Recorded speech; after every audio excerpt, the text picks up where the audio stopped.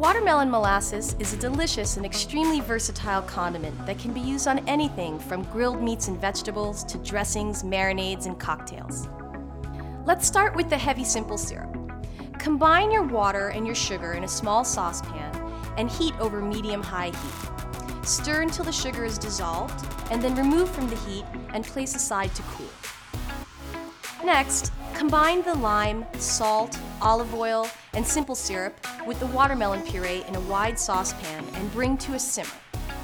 Skim off any foam that forms. Cook the molasses until it coats the back of a spoon and has a molasses-like consistency. It should take about 10 to 15 minutes.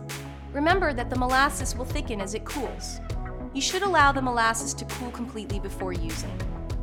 Watermelon molasses can be stored in the refrigerator for up to 3 months. It's a great way to use watermelon throughout the seasons.